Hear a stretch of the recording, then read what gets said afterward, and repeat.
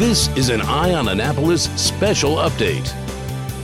Today we are joined by Eileen Fogarty and Bill Kardash, who are the co-chairs of the City Dock Action Committee in Annapolis, which is the, as I like to say, the committee of 100 that's charged with figuring out what the heck we're going to do with City Dock. I've been a little bit critical on the size of the committee. And you guys are getting ready to wrap up your work to a point. And we just wanted to sit down and see where we stand and sort of pretty much explain the whole situation to people that are listening to us. So welcome, and thank you guys for making the time to come out this rainy afternoon. You're welcome. Thank you. So, you and I were talking a little bit about how this whole thing started, and maybe I can just give you a couple of words about the origin of the City Dock Action Committee. You may recall about a year and a half ago, I guess it was probably the spring of 2018, where the city council, actually the mayor, had introduced legislation for MX zoning on City Dock to allow or to encourage a hotel development there. Right, and that raised the roof lines and the... It would have gone to 65 or 75 feet. Okay. The current limit in the historic district is, Eileen can correct me, but I believe it's 38 feet. Yeah, mid-30s. And so that MX zoning was to be introduced, I want to say it was March of last year. A group of us got word that the legislation would be introduced on the forthcoming Monday night, and we got the word on a Friday, as I recall, and it had just hit the agenda. And so in a flurry of phone calls, we were able to get probably about a dozen people to actually we had a pre-meeting on a Saturday morning for us to basically get our ducks in a row as to what our testimony would be. But long story short, about a dozen people showed up at city council meeting and in rapid fire succession testified that changing the zoning to MX zoning was a bad idea. And everybody had a different piece of it as to why we thought it was a bad idea. So once the testimony was over, the legislation was introduced and there was call for a second motion, and no one on the council would second it. So it basically iced that legislation moving forward. And that kind of kicked off the whole episode of what's going to happen to City Dock, what's going to happen to zoning, and what potentially could happen there. It was during that period of time, March, April, that the National Trust for Historic Preservation got wind of this potential change. And there are a couple of people who are involved with, I want to call them kind of field representatives for National Trust, who live in Anne Arundel County and were following this thing and tracking it. Every year the National Trust has a thing called 11 Most Endangered Cities. And so they put City Dock Annapolis in the mix for that. Sort of a funny story on that. My daughter went to American University, and she was interning with Historic Annapolis during that whole fiasco. And another one of her friends at school happened to be interning with the National Historic Trust. She was working on this 11 sites that are endangered, and she ended up calling Elizabeth, my daughter, saying, hey, okay, I need to know this about Annapolis because you live there and and whatnot. And Elizabeth says, oh, so they're, and I'm like, oh, they're putting...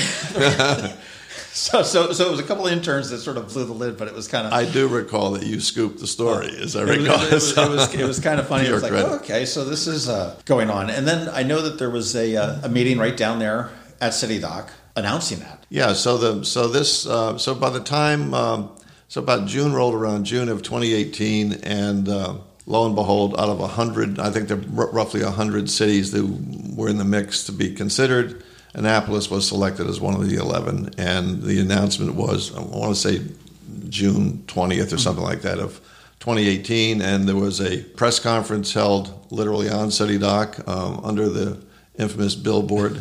And the mayor was not invited to it. This was basically the National Trust and HA having this press conference, and the mayor showed up and was not too happy about the whole thing. But since he showed up, we decided that we would let him say something, and so he did, and he was not particularly pleased that this whole announcement had been made. It was relatively an embarrassment for the city, and that kind of kicked off this whole what's going to happen to City Dock. So after the meeting, there was tension between the mayor's office and HA in particular about this whole thing.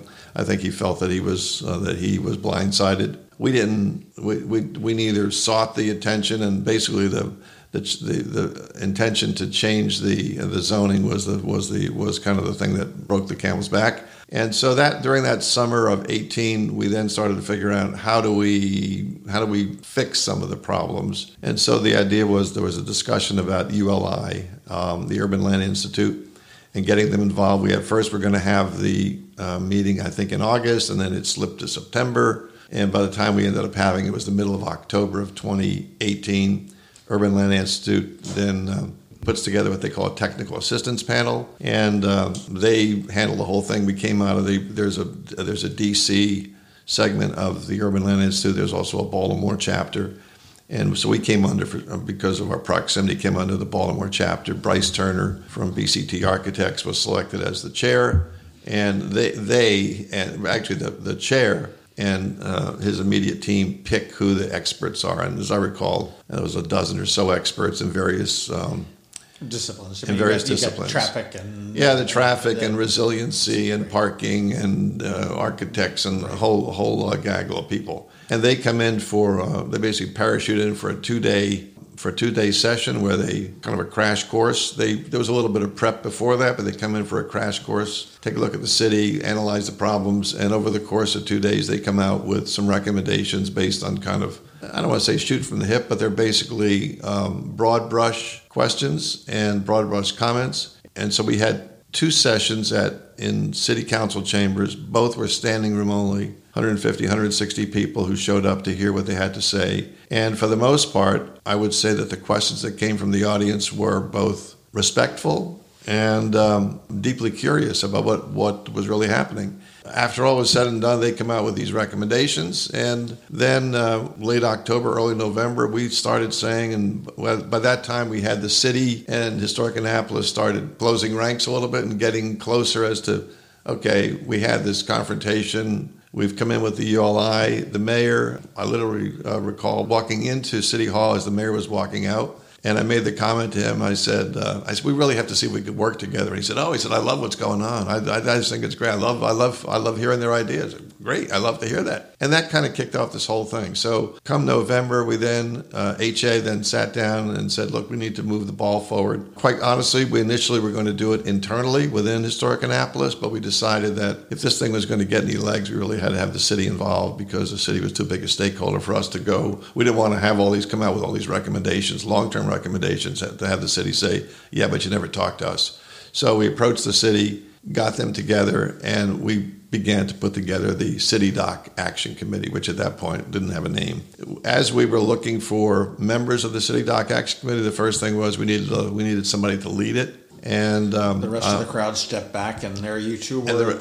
Well, actually, no. That came after the fact. I had known Eileen for a number of years. I knew her reputation as the former planning director for the city, and then moving on to Santa Monica and Santa Cruz and Alexandria, all places that have big problems that they've reconciled. And so I introduced the name of Eileen Fogarty to Robert Clark at Historic Annapolis. We brought her in, chatted with her, and concluded that she was the one that we wanted to lead the battle. The other thing, which quite frankly was, and I didn't realize it the first time, when I called her about asking if she'd be interested, she said, oh yeah, by the way, I was also the head of Gavin's transition team on planning, I guess? Land use. On land use for the city. So that was important because that was somebody that Gavin had some trust in. So we didn't want to give him an outlier who he's worried about if he's going to get sandbagged. So I thought the idea that Eileen had the mayor's confidence and she certainly had our confidence, she'd be the perfect one. So that's how we got Eileen involved. And maybe I can turn the structure of the committee over to Eileen and she can tell you about how we put it together. Well, I'm going to hire Bill for PR in the future. That sounds great. It's interesting. They approached me in the winter, and at that time, the discussion was, would you like to lead a committee? We'll have 12 people, maybe 15, but we want to keep it at 12. 6 from the Historic Annapolis and 6 from the city, and it'll be a few months.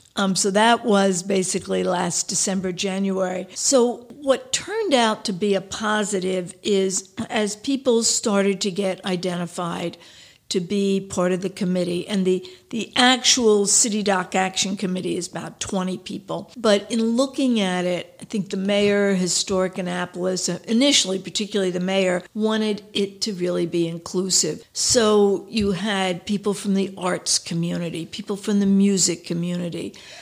We had, of course, designers and architects and landscape architects, people from the business community, city dock businesses, the residents, Ward 1, but not just Ward 1, throughout the city, preservationists, environmentalists, biking enthusiasts like Alex Klein from the Planning Commission, parking people. So as this started to grow and was getting up to around 40 or 50 people, we talked about the fact that if it was going to be that large, then let's make sure we have the expertise in all of these areas. And then Historic Annapolis and the mayor identified, let's say, a specific parking person who had a tremendous amount of expertise in downtown parking. Yes. So we wound up, I think the number is 92. Right. With 92 people. And while initially it was daunting, I looked at it as,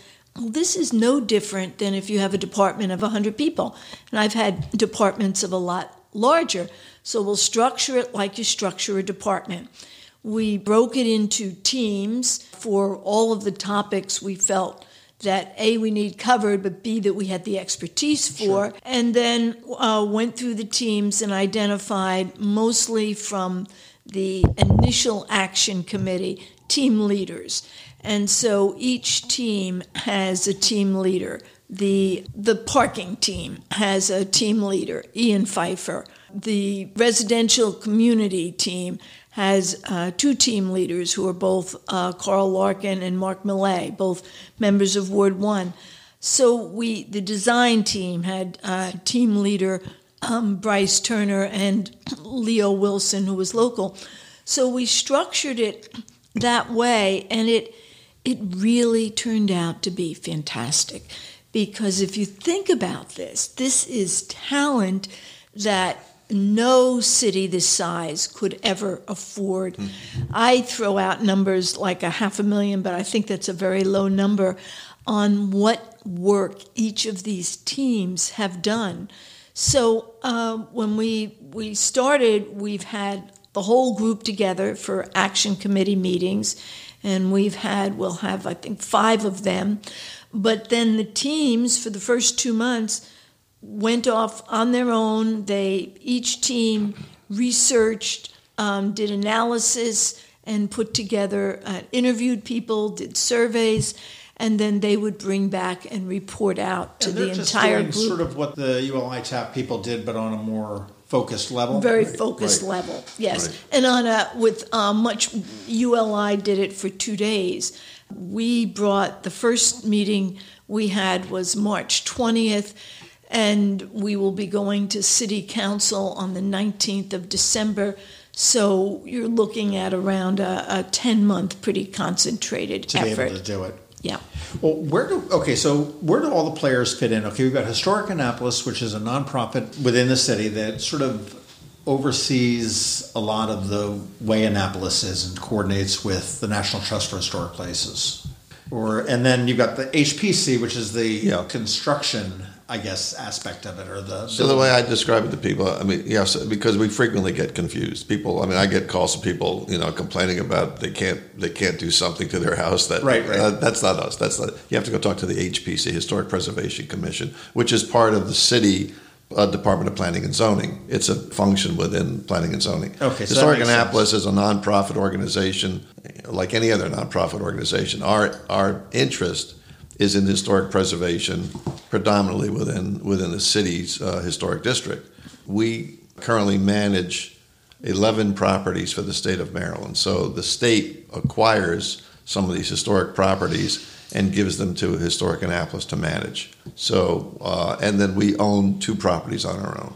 And when you say we, you're the chairman of I'm the chairman of Historic. Okay, as well. Yeah, I'm talking about Historic Annapolis and the city. So Historic Annapolis is our funding sources are, with kind of nice, neat, tidy ways. We're about 1/3 state funding, 1/3 event funding from events that we sponsor, and a third membership. Okay. Just some membership and development. But for instance, currently, the past couple of years, a couple of years ago, the state acquired the James Bryce House, a 1770 house that they acquired from the Masonry Institute, which had it as its home for 20 years.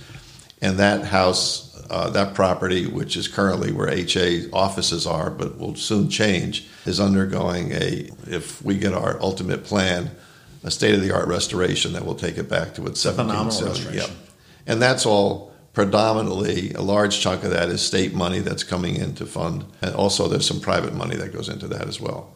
And, that's a multi-year restoration. We recently completed a brand new roof on the house. The stuff that's going on, if you haven't had it, you should, just on your own, come and get one of our hard hat tours, wander around, and with Willie Graham, who was the lead preservationist at Colonial Williamsburg, have him walk you through. It's fabulous. Fantastic.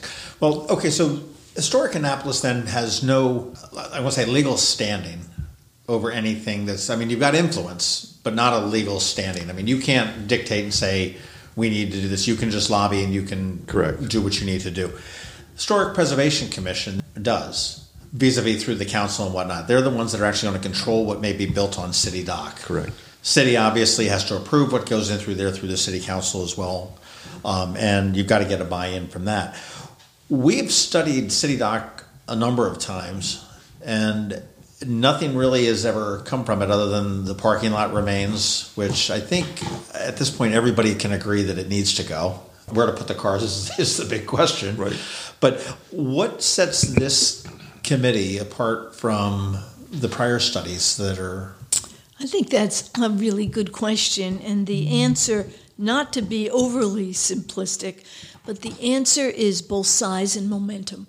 So if you think about the people who have been involved in this, 90 people, that is not just 90 people. Those 90 people may represent 40 or 50 organizations. So you have a very large group of people who have put a tremendous amount of blood, sweat, and tears. Initially, it seemed like it would be a disadvantage to not have hundreds of thousands of dollars for consultants. But if you think about it, all of this work has been done by Annapolitans who have met together as a team. Then they've reported out to the larger group.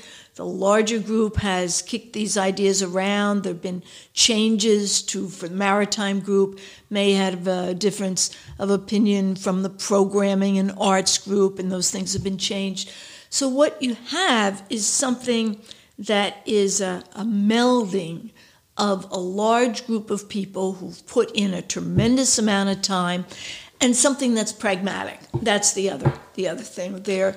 We tried to involve all of the major stakeholders to make sure that these ideas were not ideas that could, never get wings. So it's pragmatic, so there's commitment, there's momentum, there's energy, and then the other piece is that we had just amazing work out of the design team. So you have all these ideas from all of these people. The design team worked on them and brought back at every meeting, does this design work? Does that? What do you think about what we should do with the cars? How much open space should we have? For example, there's this gorgeous, elevated, terraced open space, but there are still some cars left on City Dock, and that comes from working with the business community, them saying we want some left. So it's a combination of all of that coming together, and we are now putting together with the city an implementation strategy so that we can actually next week say to people, here are going to be the next steps. So one word that Eileen forgot, which I think is important to this equation, is consensus. So we refer to the plan and the result as the consensus plan, because as she was describing, you have business interests in and around City Dock who have their own concerns about parking. You can't take away parking without it affecting our business. You take away one space, you're going to kill us. And so to get a consensus from those people, say, all right, look, we are going to move parking, but the plan is parking will be compensated for somewhere else nearby. Basically, the doctrine has been don't take away a spot without putting it somewhere else nearby. So that's getting discussed. And so you have the businesses having buy-in on what's being proposed, and it's not going to be a death knell for their businesses, which includes parking, which includes access. You have the bike enthusiasts who have their interest about what they'd like to see downtown. Certainly the resiliency question about what's going to happen with both nuisance flooding and sea level rise. We have to whatever is going to happen there. The big cost element is going to be around resiliency. It's not going to be about building out park. It's going to be about how do you waterproof the area for the next generations. And so that's a big part of it. So all these things are all tied together as far as consensus. And that's the ultimate thing that we think is, while we have this momentum and this strong interest from these groups, ultimately the thing is that there is kind of I don't want to say there's a kumbaya yet, but we're getting to the point where people feel comfortable that they've been listened to. That's what it sounds like to me. I mean, it sounds like that you've got a group of people, and it sounds like I'm going to be eating my words with my criticism on the Committee of 100, but and I don't have a problem with that. But I mean, it sounds like you've got people that have skin in the game. Yep. If you will, which I think is very important, as opposed to somebody that just has a specific agenda. I mean, if you're dealing with residents that can sit there and say, okay, just the little resident that lives on this little back street says, hey, this is an issue, and be able to be heard. So to go to your question, which was why is this thing going to go any further, when you take a look at the prior plans for City Dock over the past 20 years, it's involved outside consultants who come into town and work with planning and zoning to come up with an idea that everybody's supposed to love. You know, this is a town where people get deep into the weeds. They want to be involved. They want to have an interest.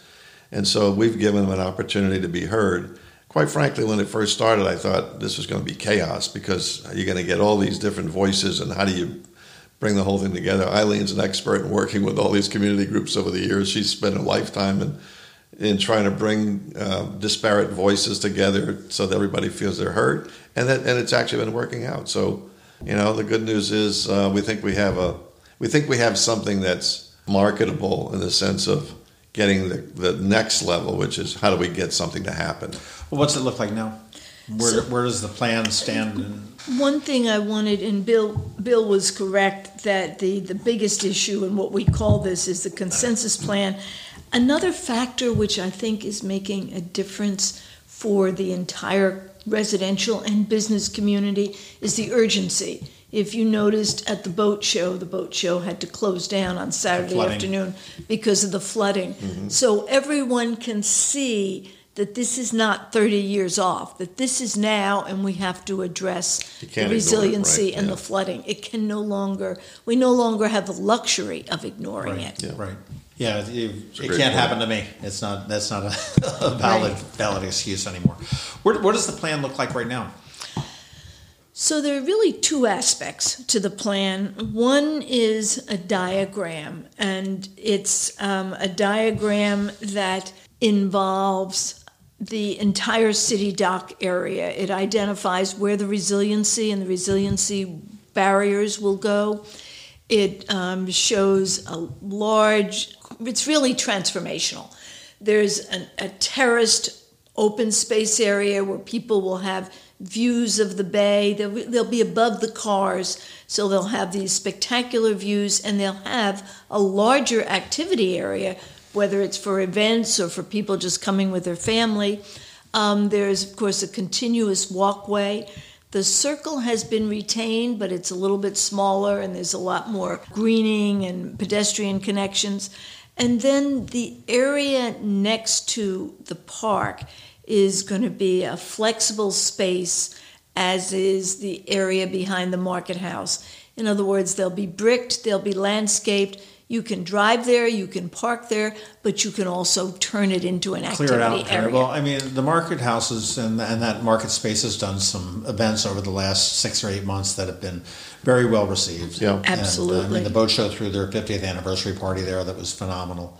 So the other thing that, just kind of building on what Eileen was talking about, one of the things that we did, which I think was unique when we approached it, I probably should have said this early on, is that we focused on just publicly owned space. So when you think about people who say, well, what's the hotel going to look like? We don't know what the hotel is going to look like because we're not dealing with privately owned land. We're just dealing with publicly owned space because that's the only thing we have any direct influence over. So the parking lot, if you will, the whole city dock, Susan Campbell Park, all the places where they're parked, that area basically up to the curb is what we're dealing with because that's what the city has control over.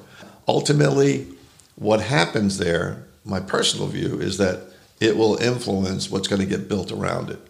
And because to some extent, there was talk about a hotel on the city dock, whether it's a boutique hotel or a more elaborate hotel.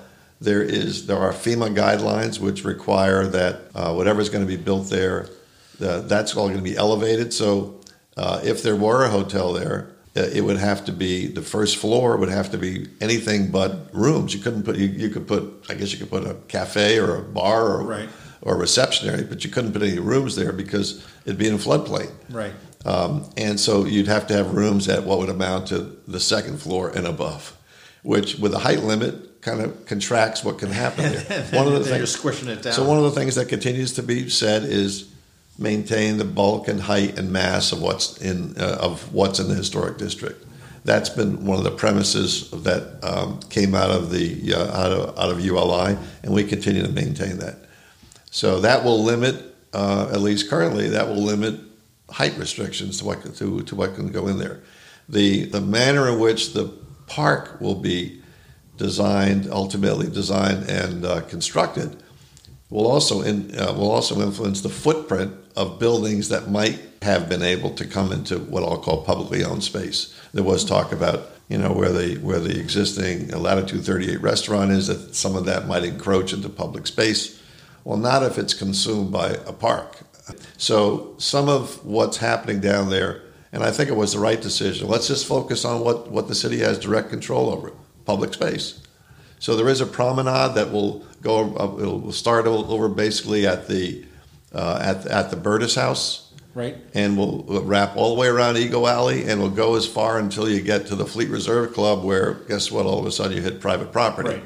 So there are three. There between Fleet Reserve, Pussers, and then also the Yacht Basin, and then obviously the Yacht Club. That's all privately owned, and maybe over time those things will change. But right now the promenade would terminate at Fleet Reserve, although very cleverly the design team has brought it up Newman Street. So if you get to basically... So it ties into the sidewalk. So it ties on, it kind of becomes a big continuous loop. And when we're talking about the city dock area, I mean, we are talking, you mentioned Susan Campbell Park, the parking lot, which we all know down there, the Market House, the market space, because the Market House is publicly owned. Right.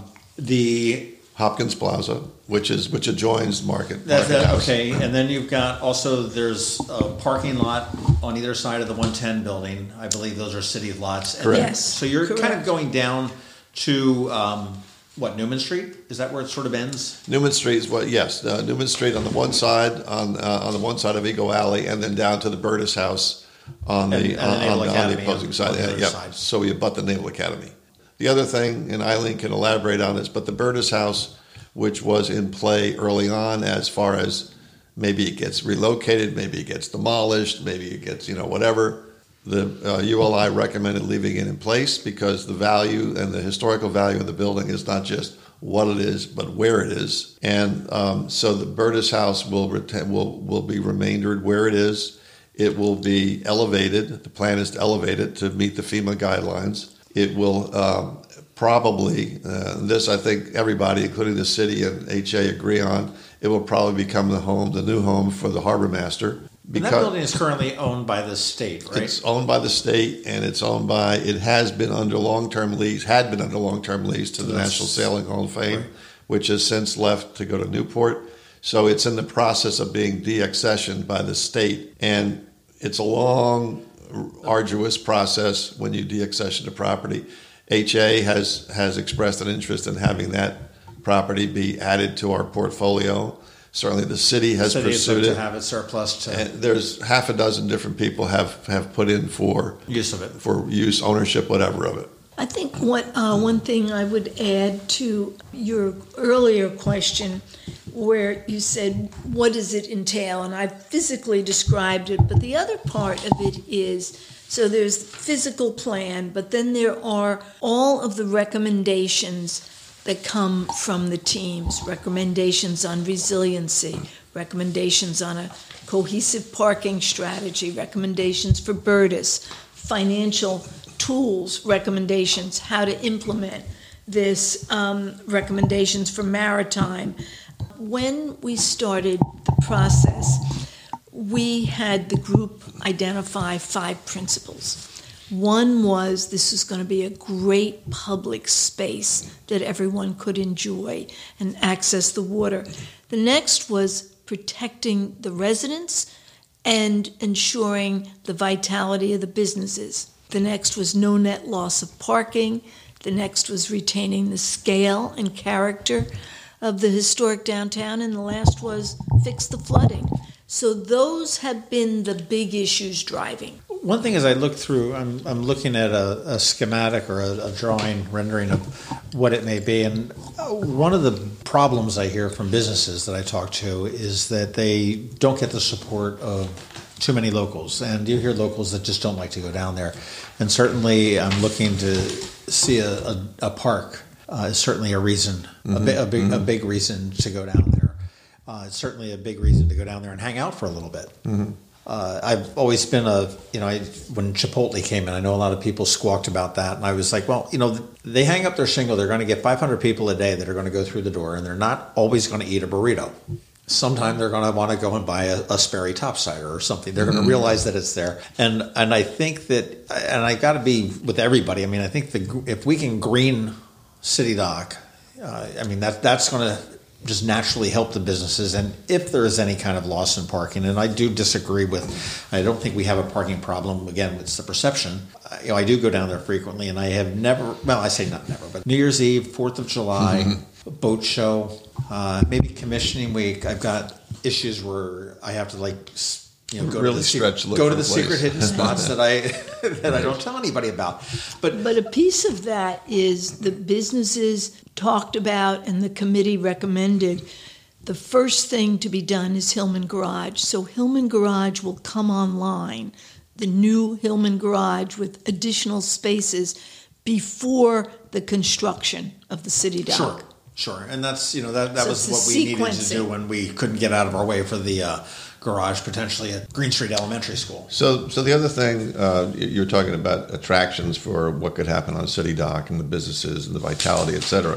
One of the things that we've talked about is to provide, especially during the summer months, basically from what we'll call it from April to October, is provide opportunities for what I'll call pop-up businesses here.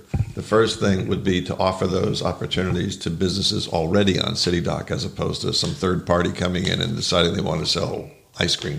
Well, there's ice cream stores there that we would provide opportunity for them to do that. So this isn't just meant to be a park where you could go down and wander around and walk your dog. This is more meant to be a place that would attract people down there. So we want to get people on City Dock, even to the point of, one of the things we're talking about is doing something with a boat basin over by the Burtis House where there may be crab vessels in there, crabber boats in there, right, oyster boats in there, maybe historic boats in there. The idea of bringing in whether it's the Pride of Baltimore, the Lynx, or the or some of these boats coming in. But the idea would make it an attraction where you'd go down to, let me go down and see the Pride of Baltimore. Let me go down and see the crabber boats. And to also use the Burtis and the area surrounding Burtis for interpretive purposes. So this isn't just, let's go down to the harbor master's office. We go down and maybe there's a display or an exhibit about watermen.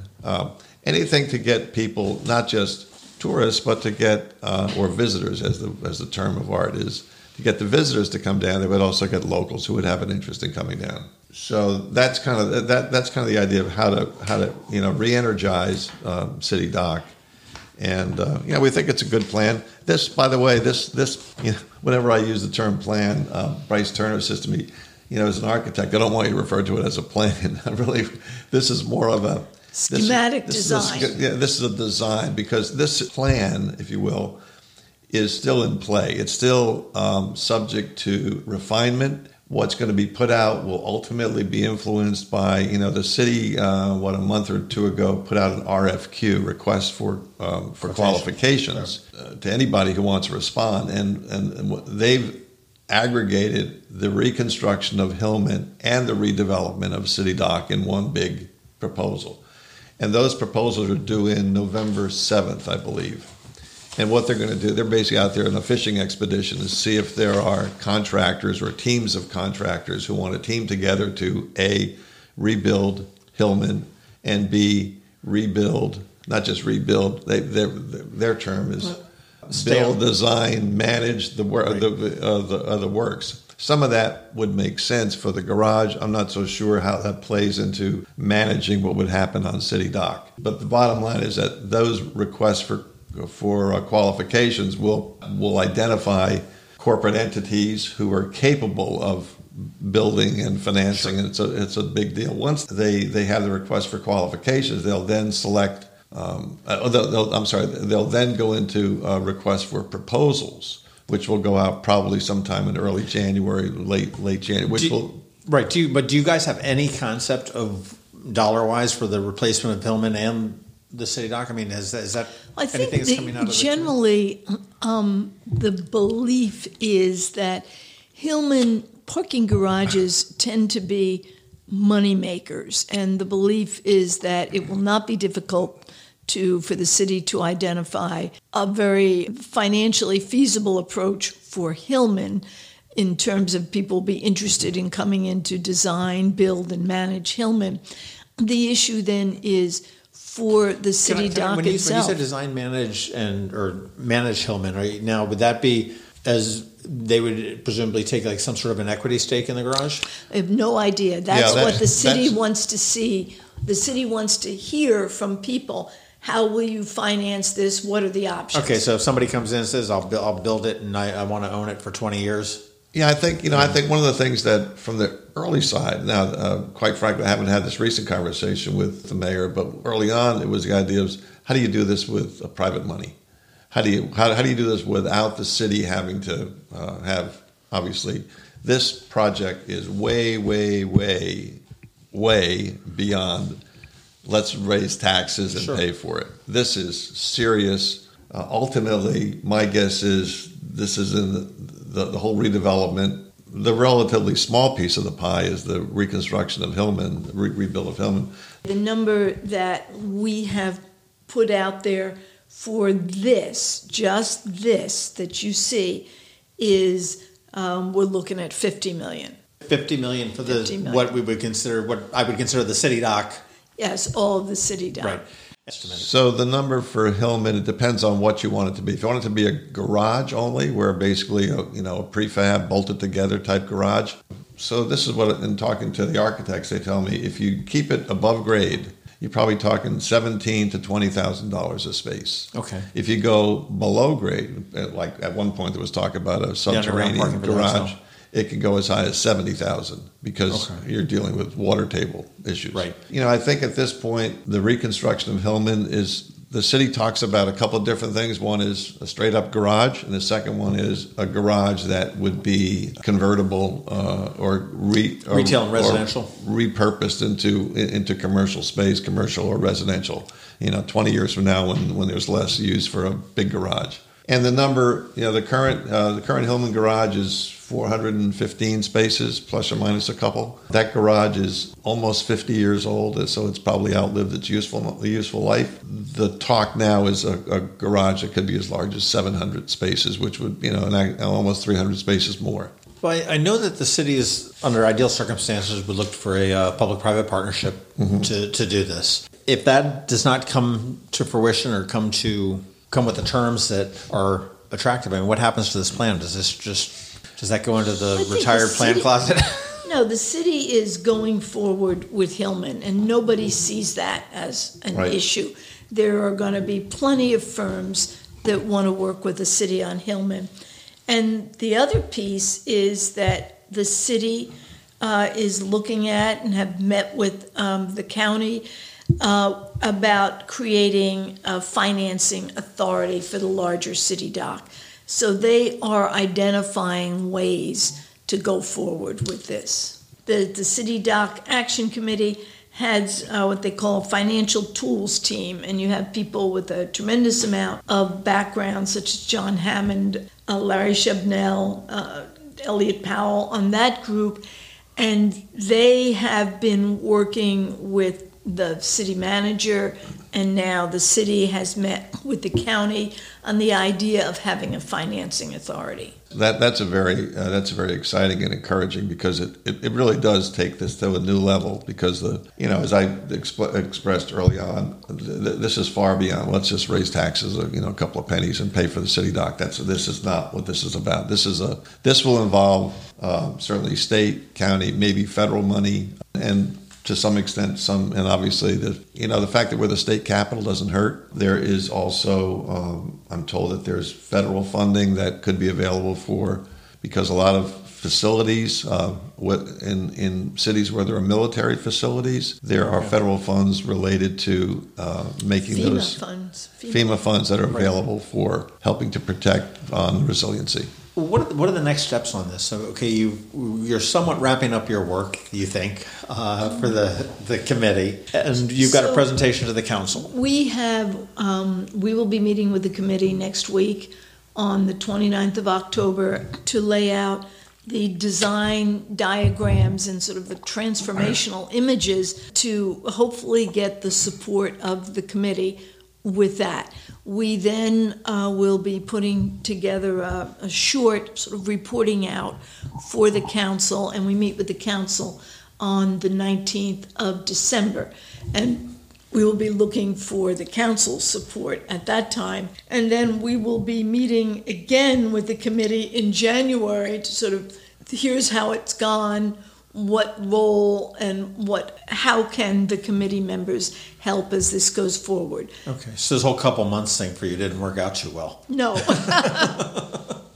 And is the city council, they seem very willing to move forward with this. Are they obligated? Is there a legal obligation or any kind of a codified obligation that they need to move forward with this? That's a good question. That's actually come up a couple of times. And the answer is I don't know for certain if there's a legal obligation they have. Well, certainly if they adopt it, the city council can choose to endorse it, they can choose to adopt it. And if they adopt it, then you've got the framework in place. Let's just say right now the city council said, we love this. You guys have done a hell of a job. We've identified contractors that can do this. What would you, and I think Eileen, you could probably answer this better just based on your experiences. What are we looking at as a time frame? How long would it take to redo City Dock? So City Dock, the City Dock portion of it, the concept design is 2021 to 22. The construction should be finished in 23 for the City Dock. Hillman should be finished. So the Hillman is done first. City Dock will be constructed by the end of 2020. Well, I wasn't looking for a specific time, but so basically it's almost like a 2-year project. It's a 2-year project, yeah. Yeah. So that's going to be the disruption of businesses. Right. Is a little bit shorter. Okay. So Hillman Garage should be constructed, hopefully by October 2021. Okay. January, February. Right, so that'd be. So you're looking at 18. Yeah, probably 18 to 24 months is a reasonable time frame for it. So all said and done, we're looking at probably 4 years. 4 to 5 years max. And then the grass is going to be pretty and the benches are going to be out. Correct. Yeah. Which is pretty exciting. It is. It's an aggressive. Is that now based on your experience? Is that a reasonable time frame?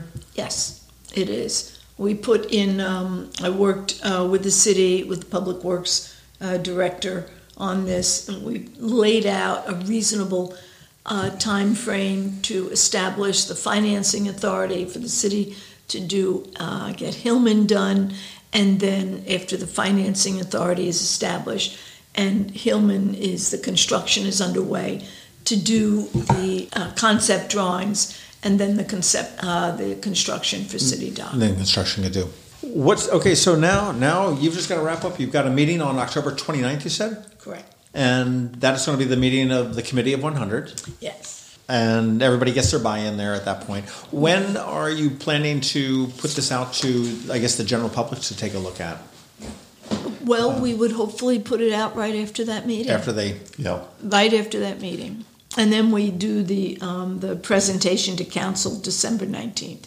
And that would be a meeting that I would suggest everybody come and see. I mean, you'll be able to hear it firsthand and whatnot. Right. And then, of course, before the city adopts it or whatever they decide to do with that. There are a lot of stages for input. So we've had a huge amount of input during this process. We had a community meeting with a few hundred people. We've had, I think, 8 or 10 workshops in the community. So this is a schematic that's being brought forward. Then when the actual conceptual design gets prepared for the City Dock, which will probably be in 2 years, there'll be a whole nother series of outreach and input, because that will go into more of the detail, a little bit more detail. In this plan here for both of you, is there anything in there that you guys personally either don't like or would like to see or is missing? I mean, are you guys happy, very personally, both very happy? I would say, there are, need another slip for your boat or something? You never get exactly what you envision, but I think what I've seen, I can accept and embrace as certainly a major improvement for what's going down there. And again, I just want to stress that this is kind of I don't want to say a first step, but certainly because we're further along than the first step, but this is a concept that's to try to, that the designers, the architects, the landscapers it's still somewhat of a work in progress as to ultimately how it'll be. But I think as far as, green space, promenade, resiliency, the elevated park, that's all pretty much, that's 90% agreed to. It's a win. Parking, there's some parking there that's still being discussed about, how many spaces do we want a remainder there? And some of those things I think will still get fleshed out as this thing marches down. But by and large, I would say, and I think if it goes to more public testimony, I don't expect a whole lot of public pushback as to what the heck were you guys thinking. I think for the most part, we've given people opportunities either directly through the community groups. The whole thing has been very transparent from the get-go, and people have had the opportunity, as you said, to do that. We've got half the population of Annapolis on the committee one way or another. But I think something that's really transformative about it is the terraced open space, because if you think about the issue we're facing today, which is the flooding, here you're going to have a terraced open space with shade, which is green, that people can enjoy. They can enjoy the views. They won't be flooded out. And they also won't be sitting in, blacktop in the heat of the summer. Baking in the sun, sure. Right. Yeah, so the other thing that I want to mention, because I think we kind of, I don't want to imply that we've neglected it, is a lot of this is, so we've had several meetings, and we had a walkabout a couple of weeks ago with Paul Jacobs from the Boat Show. It's our intention to be as accommodative as possible, and he's certainly going to have to make some adjustments to how the boat show lays out, but our intention is not to jeopardize that relationship. It's a huge part of the DNA of Annapolis. So we expect, for the boat show, in a perfect world, they'd have a flat lot with no trees and no right. That's not what we're trying to develop downtown. So he seems amenable to making adjustments and has implied that he can make adjustments. He just doesn't want to have to reinvent the wheel. But the idea would be that something as important to the DNA of Annapolis is being protected, and that's our intention, and it's our expectation that's going to happen. Well, it is. And Paul's been very good about making adjustments, and he's had to since. I think he's been very reasonable as far as, he built the whole platform. Unfortunately, this time around it wasn't high enough. Well, we had this time around the weather just didn't comply. It was the perfect storm. Literally. To do that. So I think that's great. Now, and when you talked about the terrace thing, and for the people that are listening, and this is almost, I'm going to say certainly not the height, but we'll say like an Aztec Aztec pyramid, where it's a stepped type down. Now, obviously, is that going to be the solution to, or a big part of the solution to the flooding, the sea level rise? Yes, there will be parts of City Dock, such as Susan Campbell Park, that will not be inside the resiliency walls, the resiliency barriers. The new open space public park will be. So that whole area that we described will have resiliency barriers, and then it will also be terraced to address the flooding. And it's designed to, they've talked about 100 years from now as far as the sea level rise, and I think the number was 3 foot in 100 years or something like that. Are we looking forward to 100 years when we're looking at that? So one thing, just to clarify, this elevated park, if you will, that we keep talking about, we don't want to imply like you have to take steps to get up to the top of it. This is, as was described by the architects, is probably 4 feet higher. If you were standing there now, just imagine 4 feet, which if you're 5 feet tall, it's kind of like up to your shoulders, Yeah, so it's like a bump. Yeah, so the idea is that it'll be, and that's to comport with what's happening with elevated sea. So we don't want to build a barrier, an 8.5 foot. The sea level, the Naval Academy, I'm told, is thinking about 9.5 feet or 9.3 feet. That would be you wouldn't even see the water at that point. So these things are going to be done in stages over time. So I don't think anybody's expecting, and actually the committee really isn't addressing sea level rise in the point where you'd say, let's solve the problem for 100 years from now. It's going to be, let's solve the problem for the next 25. And then, so whatever they're going to try to, I think, and this is going to be once they put out the RFPs, where these engineering firms come in and propose, whether it's an add-on series of walls where over time you could continue to build up, water goes up and you continue to build up. Those are engineering questions which really haven't been addressed in the United States. Whenever you see things, they're always talking about what the Dutch have done, and they've got floodgates and all sorts of stuff. This is not I think in the U.S. it's relatively a new art form that people are having to deal with. So quite frankly, trying to find experienced construction and design firms for that, I think within the U.S. is going to be tough. It's going to be certainly it's going to be new territory for them. Well, 2 dates that you need to remember: October 29th, and where is that going to be, Eileen? City Council chambers. Okay, and then December, the City Council meeting will be the first one of December. December 19th. I believe it's the only one in December. That's right, because they've got the holidays are coming up and everything else. And then in both cases, of course, these things are broadcast on both Verizon and Comcast, so people who can't get there can 34 and 100, and then the city does put it up on Facebook Live too, right, which is really neat. Well, Eileen Fogarty, thank you very much. Thank you. Bill Kardash, as always, thank you very much. I've learned an awful lot, and hopefully I think this has sort of opened up to everybody that's listening and gets a better understanding. I'm excited about it. I think it's a good plan. I think I think any plan is a good plan, just other than what we have here as it is right now. And that's for the people that use City Dock, the people that love City Dock, the businesses that surround it, and it seems to really address pretty much everything. And then you've got the sea level rise and the nature that we need to deal with. And I'd be remiss in saying that I can't imagine the amount of work that you two have put into this and over the years. And it would be years team, with the plural. It will be years, but it's also the mayor, Robert Clark, and that team of 92 people. On behalf of myself, and certainly I think everybody that lives in the town, I would say that, thank you for that. And I think I'm excited to see what comes out of it. Great. Thanks a lot for the opportunity. This has been an update from Eye on Annapolis. Please visit us at eyeonannapolis.net. Follow us on Twitter at Eye on Annapolis. And be sure to subscribe to our daily news brief podcast, which is delivered every Monday through Friday to your phone or device at 7 a.m.